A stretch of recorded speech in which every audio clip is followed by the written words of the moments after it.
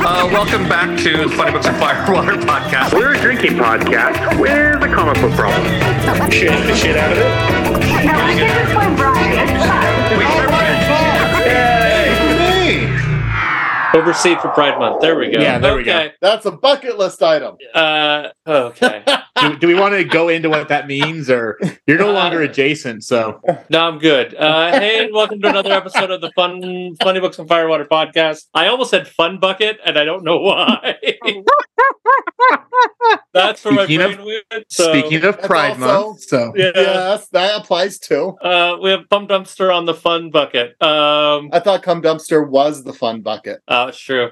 you don't know me, I so don't. I do not know you. The fun thing about this show is you can hear Elena's eyes roll into the back of her head. Yeah, You yes, can you hear can. Anyway, we're here continuing on our month of Pride books. We are doing a book that a friend of mine who listens to the show thought we'd already done, and I said, we have, but the episode never came out. We just talked about it a lot on other episodes because we lost the recording of that episode, and it was all wacky. But we decided to come back and visit it because we also wanted Lena to have a chance to join and read it. So we are doing Snagglepuss, Exit Stage Left, the book that when you explain this to people, they don't believe you, that Snagglepuss Chronicles, Exit Stage Left, where you say that there is an amazing book that is the character of Snagglepuss, and people just think you're full of shit, which is great. It was like one of the best books of the year. It definitely was. yeah, it really was. And again, everyone's like, I remember I was flipping through it because I had to read it last night, and Clark's like, "What is that?" I'm like, "It's Snagglepuss." He's like, "The cartoon." At least he understands it's a cartoon because it is before his time. And he's like, "Wait, what?" And I was like, "You've got to read it to understand," but it's brilliant. So Yeah. Anyway, so that is that. Like we have sort of mentioned before, and we will discuss later, we're sort of doing one cocktail for the entire month. So we will throw it to Mr. Adam for a cocktail for this month. the drink is called Spill the Tea. You're going to need 2 ounces. Lena liked that one, yes. And this actually does sound very delightful, so I do want to make this one. So you need 2 ounces of Johnny Walker Black, a half ounce of green tea syrup, a half ounce of lemon juice, 1 ounce of ginger beer, 2 ounces of pineapple juice, and 2 ounces of club soda. Now, to make the green tea syrup, you take 1 cup of water, 1 cup of sugar, simmer on the stove. When it starts to simmer, you add in 2 green tea bags. Let it sit for 15 minutes, take it off the heat, let it steep for 15 more minutes, and then take out the tea bags and let it cool down, blah, blah, blah. You're going to take all the ingredients except for the club soda. You're going to add it to an ice-filled shaker. You are going to shake the shit out of it. I love saying that. Strain it into an ice-filled glass, add the club soda and stir. And then this is the fun part. You're going to garnish with a lemongrass spear. So very... Here. Yeah, which is hard to find, actually. I have to go to like Winco to find it, or Whole Foods. But it just sounds like a delightful summer drink that you enjoy out on the patio while you spill the tea. So, Tales of the Yeah. Cock. It's Yeah. Pride Month. Yeah. It was So- called Spill the Tea. It wasn't Yes, it cock. is. Jesus Christ. Okay. Adam, you seem to be the one who always has a drinking game rule because the rest of us keep forgetting. Yeah. Do you have a drinking game rule for this week? I was either going to go with every time they talk about undesirables or every single time that Snagglepuss gets snooty about writing theater. Oh, okay. I have one. Yeah. We're listening. Anytime, take a drink anytime that one of the characters says one of their like taglines from Hanna-Barbera. Mm. So like Oh, Heavens yeah. to Murgatroyd and Exit Stage Left, and I forget Huckleberry Hound's. Oh, he says it towards the end of it. Yeah. So when I saw it, I was like, hey. So Does a anytime quick you see shot that- McGraw say his too? I think they all do. Yeah. So but it's not like constant throughout everything, but you hear them enough because Hanna-Barbera was before my time as well, but But we're children of reruns. Yes. well, that and my Yes. father is like crazy when it comes to that and like Looney Tunes and everything. So I grew up watching all of that just because he always loved it. So yeah. I've had moments where I've realized that I've become way too soft, and that has been watching old Hanna-Barbera cartoons, particularly the Flintstones recently, and I'm like, fuck, this is violent. Like, Oh, like- I don't have that reaction. I surprisingly was like, like, there's a lot of spousal abuse in this one, from Wilma on to Fred. She beats Oh yeah, it was never out of him that to her. guy. It was always the other way around. Yeah. So. Yeah, like, literally clubs him over the head at least once an episode. Yeah. And I mean, he probably deserved it, but so. Not all. No, well, I don't know. Fred is one of those people, like, the plot of almost every Flintstones episode is Fred doing something dumb, Right. but he doesn't actually do the dumb thing he gets in trouble for. Something happens that makes it seem much worse than what he actually did, and that's what he gets in trouble for. So he's sort of a victim of fate more than anything else. So kind of like an old school Peter Griffin. No, because Peter Griffin, I don't know. I think Fred Flintstone's heart is more in the right place than Peter Griffin. Well, Flintstones was basically, wasn't it the Honeymooners? Yeah. Mm-hmm. So, yeah, which is even older. So we'll just go further back in time. I've seen it in the picture books. So I remember as a kid, my parents had all the tapes of the Honeymooners radio show. So we used to listen to those with like Abbott and Costello and the Phantom and all that stuff. So that also is a part of my childhood. That was, I think, that was before my parents' childhood. So that was very, very long time ago. So okay, so fun story. We used to have the tapes of like radio shows we would listen to on road trips, and I listened to the War of the Worlds, the famous one with Orson Welles, that everyone claims freaked everyone out, but then their actual news reports do not point to that at all. In fact, most people knew that it was fake and, whatever. Yeah. Anyway, so I did a report when I was in elementary school, I think, and I had to interview my grandfather. So I interviewed him, and he told me all about the reaction and how much he remembers this broadcast of the War of the Worlds. We went back and looked at when the War of the Worlds really came out. He was 2 months old. Throwing your grandfather under the bus. there we go, Grandpa telling stories again. And here's the thing: we all knew my grandfather did not let the truth get in the way of a good story.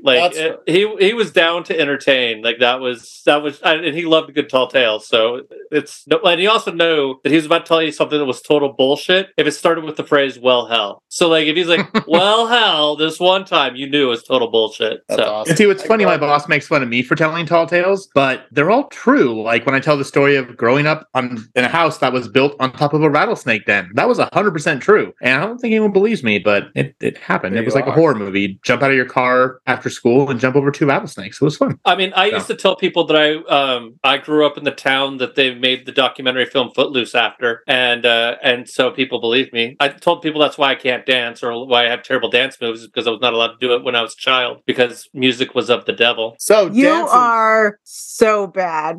No, we Oh just my we God. just don't know how to dance because we're white. So Hey, so my nibblings, nieces, went to a dance and how to go. They went to prom and they were going back and forth, and I was discussing things. And one thing came up, was like, so how was the slow dances? When I oh, there was just one. I'm like, What? so you went to prom and were you guys there the whole time? I was like, oh, start to finish. And how many slow dances were there? They're like, just one. What kind of DJ for a prom was that horse shit? And they're like, and I kind of look strange. And they're like, yeah, that's pretty common at dances. It's just one. It's a lot more of upbeat stuff and people there. And I'm like, well, things keep it changing. Huh. Poor kids. I can these top days. that. I can top that. So I went to a really, really religious, sheltered high school, and we couldn't say it was prom. It had to be our promenade, and dancing wasn't allowed. So instead of dancing, we had foot fellowship. You're playing footsies with people? No, that It was sounds like- like something kinkier as hell. I know. Yeah. Foot fellowship, there's an OnlyFans for foot That's what they fellowship. called it.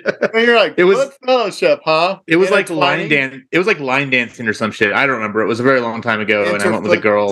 I mean, kind of a deal. That is why there was a pile of girls' shoes in the corner right there, and it was because it was a little footsie orgy going on. And that It was You the grew very up in some religious kinky version of it. shit. Well, we won't go into junior high school. Yeah, that was. It's There's the no need the for really junior high school. it's the very religious Hey, version the Lord. of a tea party. You put your shoes in the corner. So Yeah, and depending on whose shoes you pick up, it depends on who you go. Hey! no, it depends on who you do a Bible study with. Oh, So- I think this dude will Bible fit study, that's what they call just it. right. Yeah, they used to tell us. That's what they call it. Okay. We're totally off topic. Which we never do ever. I would argue we are not, because Snagglepuss is a storyteller by heart, and we are telling entertaining tales. Also, he has great southern phrases that he uses. references, and I have used a few of those in my time. I've been quoted as saying some things. The one that I think is the most funny, but one that maybe I potentially regret, was I was doing a show at Disney, and it was a dance party, and there was one girl, probably early 20s, who was dancing with her friends and was not wearing an appropriate bra for shuffling, because dubstep and shuffling was really popular at the time. And I said, it looks like two raccoons fighting in a gunny sack. And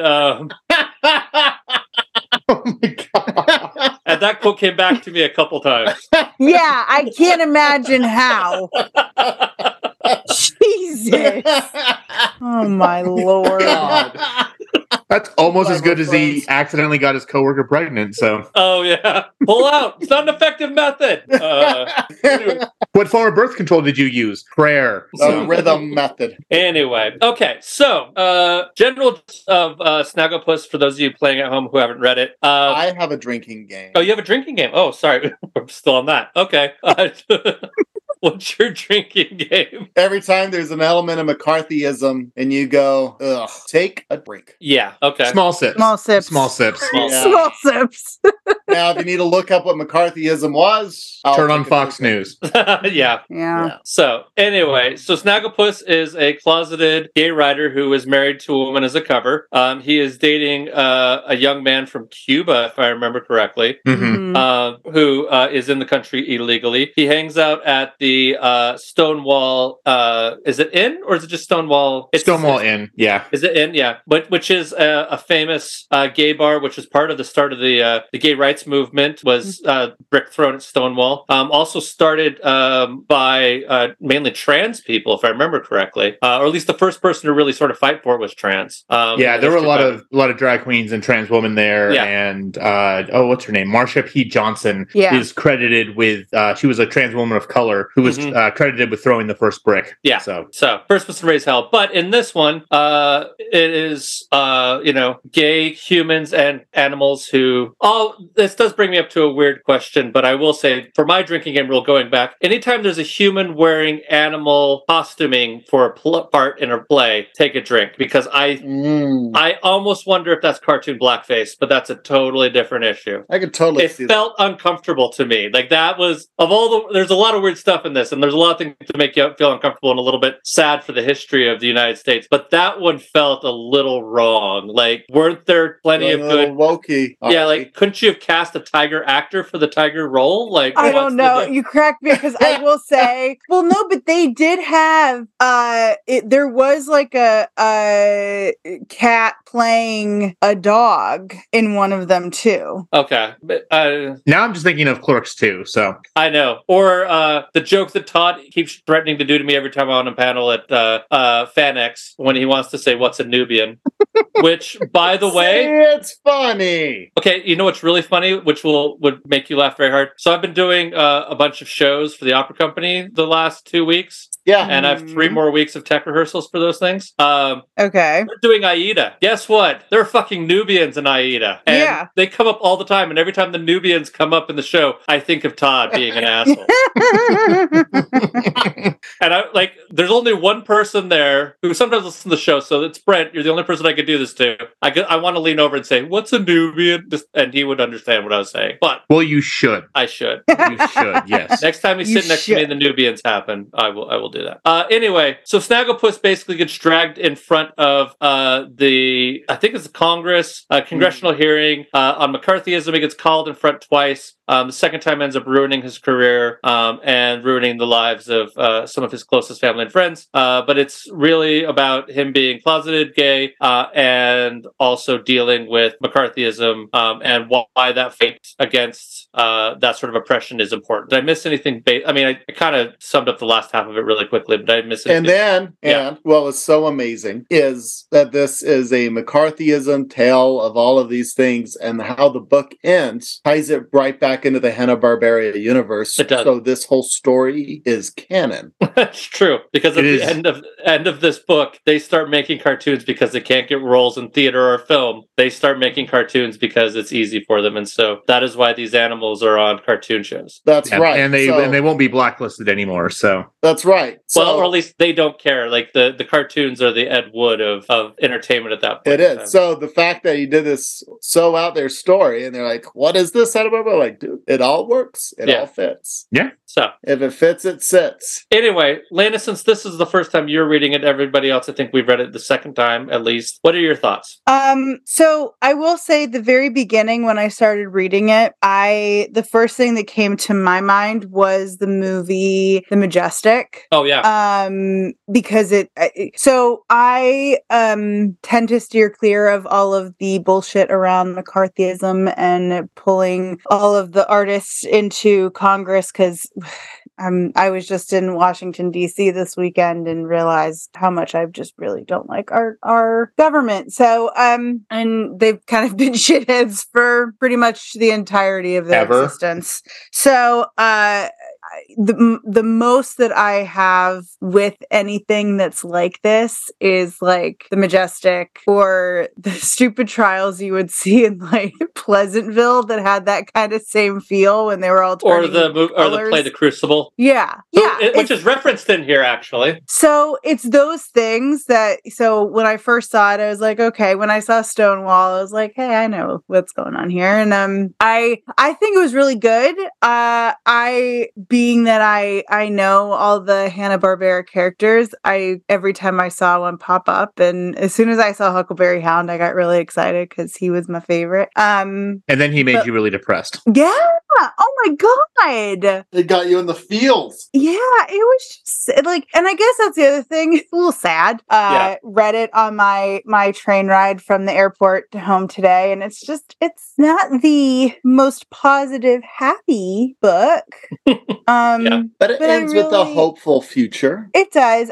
And the thing is, it's really well done. And I think that's the thing of it is I feel like it was well written. It's a good intro for people who don't know that history. So I liked it, but it was a little sad, just a little sad. So, which is why my drinking game focused on the like happier side. Plus the fact that like, it's funny the things that you like hang on to. So like he always said, Snagglepuss always said heaven to Murgatroyd, right? My grandmother always said that, and so when I hear him say that, I'm like, oh, Mimi. So like, it's you get good feelings from things, and then but it was the story itself was a little sad. So but well written and kept your interest the entire time. So an incredibly well created piece of work. It is one of the books that I will point out to people where it's like, if you want something that will surprise you with how good it is, because like this is a book that had no business being this good. So you guys had talked about this before, but I was like, it's fucking Snagglepuss. Like how good it be? Like what kind of goofy bullshit are we reading right now? And then I started reading it and I was like, Jesus Christ, what the hell do they have me reading right now? Yeah. And again, really, really well done, but not what I had expected. I mean, I didn't know what to expect, but it was not this. So, it's also just one of those things where it's like, where did the assignment start and end? Like, was it here, write a comic book with Snagglepuss, or was it like, I want to write this book about an old cartoon character and I want to make him gay and a victim of McCarthyism? Like, who approved that pitch? Like, I'm very curious as to how the line went for this thing happening. This pitch meeting with Dan Didio. Yeah. We always talk about the elevator pitch, but how long was this elevator ride to make them believe in this project? Right. I mean, he also did Mark Russell, the writer, he did the Flintstones, which got a deluxe hardback edition, because apparently that is every bit as amazing. Well, now I'm going to have to go read Flintstones. Right. So he did a run on the Flintstones. This guy's also did the God is Disappointed in You, which I love dearly. Yeah, you taught me about that, and I love that book. And he did the sequel, Apocrypha, now. So I approve the name. So he writes a whole bunch of stuff that's really interesting.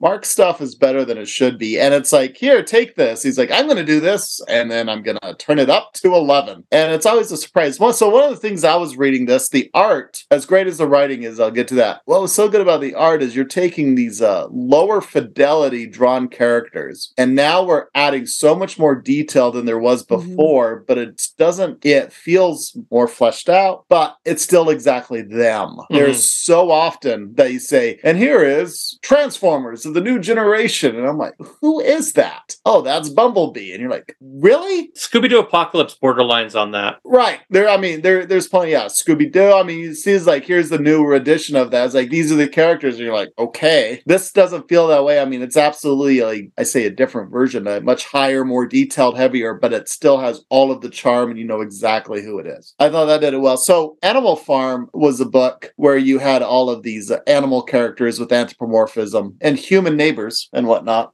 doing the woes of communism. And this is the same setting doing the woes of McCarthyism. So, in a lot of ways, I think this book needs to sit next to Animal Farm as like a counterpoint. Interesting. Just how it goes. I've been really thinking about, Brian, you're making this comment is human actors putting on animal things. Is that a blackface of sorts? And I'm like, I want to put it past him. No, I mean, I think that he could have been making that point. Right. It's just interesting to me because, like, I don't know, like, part of me is... And a role is a role is a role sometimes. Well, and like, here's the thing. If you colorblind cast, that's one thing. Whereas, like, so I mentioned the Aida that I'm doing. There are white people who are Nubians, but that's because it's relatively colorblind cast. You know what I mean? Sure. Also, it's a rep company, so they had a bunch of kids they needed something to do with in the chorus. And the chorus in Aida is basically Nubians. So, like, that's just What's a Nubian? There you go.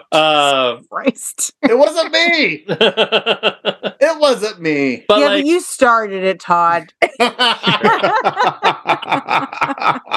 You're the instigator. What? Yeah, but I don't know. Like, the fact is, you mainly see white human actors playing animals, and like, that's, I don't know. It feels a little weird, and I'm knowing the way the rest of this book is written, I'm sure it's on purpose. Oh yeah.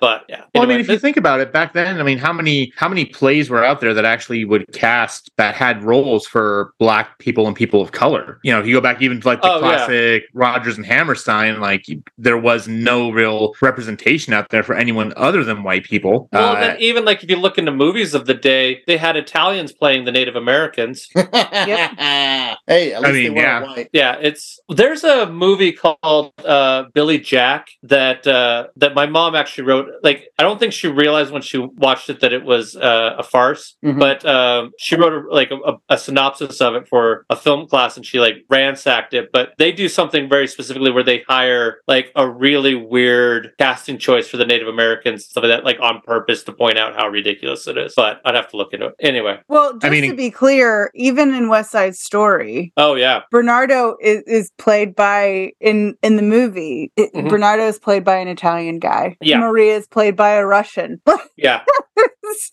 So it's been happening, you know. Yeah. I mean, and in Cannibal the Musical, the Native Americans are played by Japanese people. So yeah.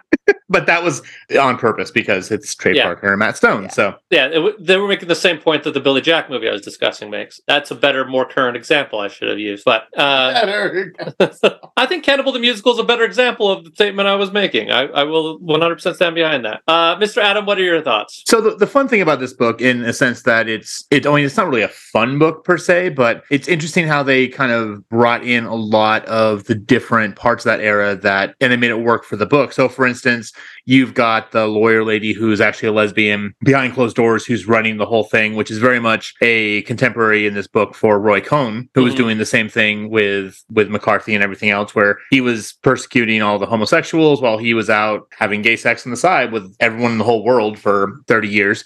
And it always goes back to when I see anything that references him is Angels in America, which is my favorite play of all time, in two parts. And so there are a lot of similarities between this and that, especially because of the fact that Snagglepuss was a playwright and was doing all this stuff. So that always, anytime you can make me think of Angels in America, it makes me happy. So, but yeah, I think a couple things that really stuck out that were really hard to read, and again, even after doing this for a second time, was when Quick Draw McGraw, they raid Stonewall and Huckleberry Hound's there, and he's given the choice of, well, do I take this person into custody, even though he's my quasi-boyfriend, and says no, he chooses to arrest him, call him the other F word, and beat the shit out of him. Oh yeah, beat the shit out of him, and that was kind of, as much as more things happened that led to Huckleberry Hound making the decision he did later on in the book, I mean, that's a huge moment that really kind of put his future into play. And it's always interesting when we read these kind of books, or, I discuss certain things with people and everyone's like, well, I could never do that. That would never happen to me, blah, blah, blah. And it's like, but if you were in the exact same situation where you were putting your own self-preservation on the line against this thing that you believed in, would you actually make the active choice to put your life on the line? And I think we can all of us sit back and say, well, yes, I think I would do the right thing, but if it came down to my life or someone else's, would I do that? And I hope I'd make the right choice. I think we're all very well educated and we're knowledgeable and understand what we stand for, and the whole, like, if you stand for nothing, you fall for anything kind of thing. But that was a moment that just really resonated with me because I'll be completely honest, growing up is, we kind of joked about the whole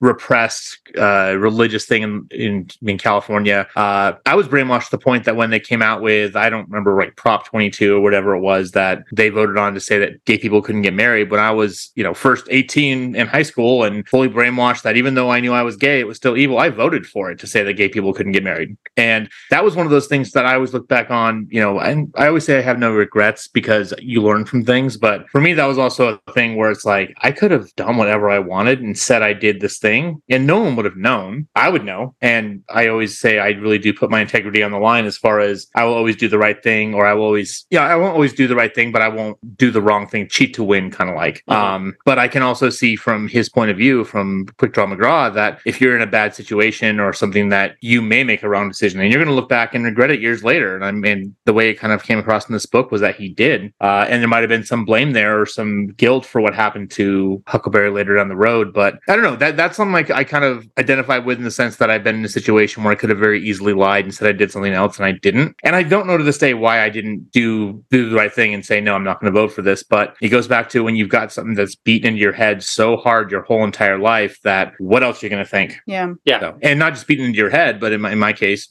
literally beaten into me. So, but no, it's not a fun book.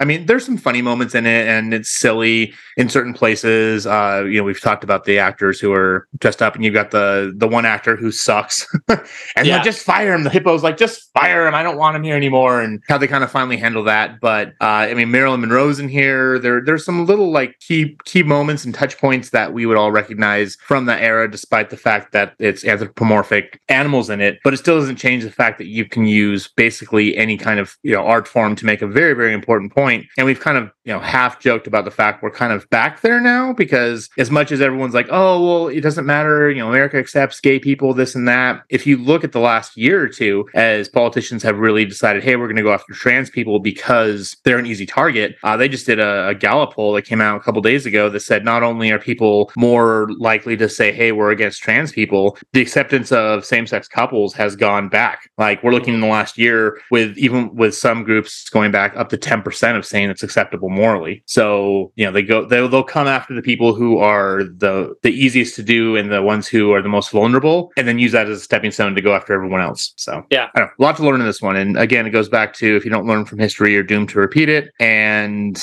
I don't know, there's just a lot going on in our country that makes me feel like we're taking not even steps forward anymore, just steps backwards. Oh, we're totally going backwards. Yeah, not even like one step forward, two steps back. It's like, It's we thought about putting our foot forward and then we just like fell on our ass. So yeah. So there's my downer for the whole episode. Yeah, I don't know how to recover from that. But The book's awesome. the book is The book's awesome. awesome, yes. The book is awesome. The book has no right to be as good as it is. And I would, if you haven't read this already, I would highly recommend. This is one of the books I would definitely say I feel like you should go and read. And on that note, let's do grades. So we'll do best out of stars out of 5 or whatever out of 5. So, Mr. Todd. Oh, it's a 5 for me. This book was one of my favorite when it came out. Yeah, It's great. Elena. I'm also going to give it a 5. I think it's fantastic. Cool, Mr. Adam. Right along there with a 5. I can't fault it for anything, and it's a very important story that we need to learn from. Yeah, and I also obviously give it a 5. I think it is it's a high water mark in the art form. I think it's uniquely good. I mean, there's a lot of great comic books, but for as far as like making a statement and taking artistic basic license with a existing character, I don't think you see it done much better than this. The tagline on the back of the book says "Pink Fur, Red Scare." Yeah. It really I mean, yeah. encapsulates quite well. Yeah. So anyway, okay. Well, with that being said, next week we are going to be reading Bloom, which I think is published by the same company that did On a Sunbeam. At least that's what the side binding of the book looks like. Yeah, it's first, second books. First, second books. Yeah. Okay, so I think that's who did it. I've been moving my comic book room, so I haven't seen my copy of On a Sunbeam to verify that. But let's see. White shelf top, just to the right. White shelf top, is it right? The whole shelf is white. I know. Oh, well, there's the black shelf there, too. Oh, I see. Okay. We're So- straight in such an audio medium, so. I know it does, because I don't have enough books. Oh no, maybe I'm wrong. Nope, it's not. Oh, For some reason, I had a different. Oh, your book is different than mine. I have a different book. You have a different copy. Oh. So I don't know. Maybe there's a second publishing of something like I don't know. that. Mine's in a box in the garage, so I cannot access it easily because it's probably covered in Black Widows. So Yay! Well, they need good reading Black material. Too. Widows. we have a Black What are Widow you that lives in the doing garage. there? Yes, I don't know. We found it and tried to kill it, and then we ran away. So I'm never going in there again. no, I don't. I actually make Clark go down there and take the trash out. So There we go. And he goes with a flamethrower, ready to kill a spider at any moment. yes, as you should. Yes. But we'll be reading Bloom next week, which is a love story involving baking. Yeah. Am I wrong, Lena? No, you're not. You're not. It's just funny. You're not the way wrong. that- You're just an asshole. I know. Well, I didn't say Lots you were of- an asshole.